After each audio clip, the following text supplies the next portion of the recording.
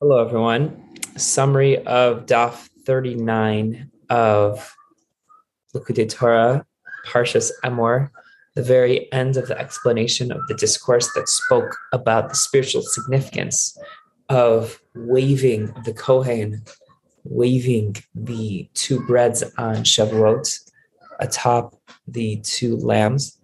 Very Kabbalistic discourse about the inter-inclusion of emotions and the inter-inclusion of intellect with emotions that are below the intellect and inter-inclusion of intellect with emotions that are above intellect.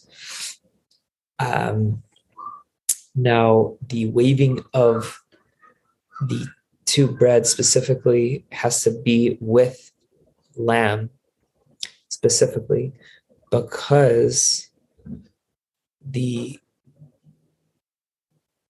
breads come from vegetative matter, and their source is actually higher than that of the lamb, because we know that the lower something is, since vegetative matter is lower than animal matter, animal kingdom, therefore its source is higher. So by waving the bread with the lamb together, it makes it possible for the lamb to be elevated to a higher place, to a higher spiritual level, much higher than the lamb would have never been elevated to if it wasn't waved together with the bread. And we spoke about how the two breads correspond to the written and oral Torah respectively, and how the written Torah has this unique quality over the oral Torah that it has the cantillation marks within the written Torah, and those cantillation marks allude to the singing and the beauty of reason and tone and joy within the Torah.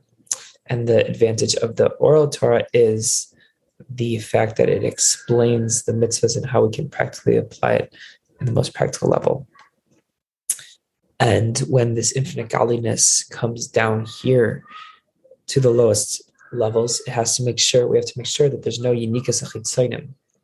Just like the letter shin is used for holy, very holy words. Like, for example, Hashem's name is with the shin, letter shin. But on the other hand, the word sheker also starts with letter shin. So there's negativity. When the infinite godly light comes down in this world, it's possible for negativity to leach on. And that is why Rachel and Leah need to be specifically united with Yaakov, our patriarch, in order to allow for a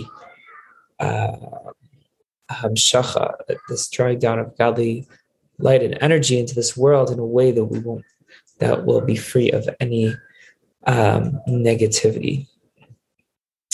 Hope that summary suffice for the understanding, and should have a wonderful day.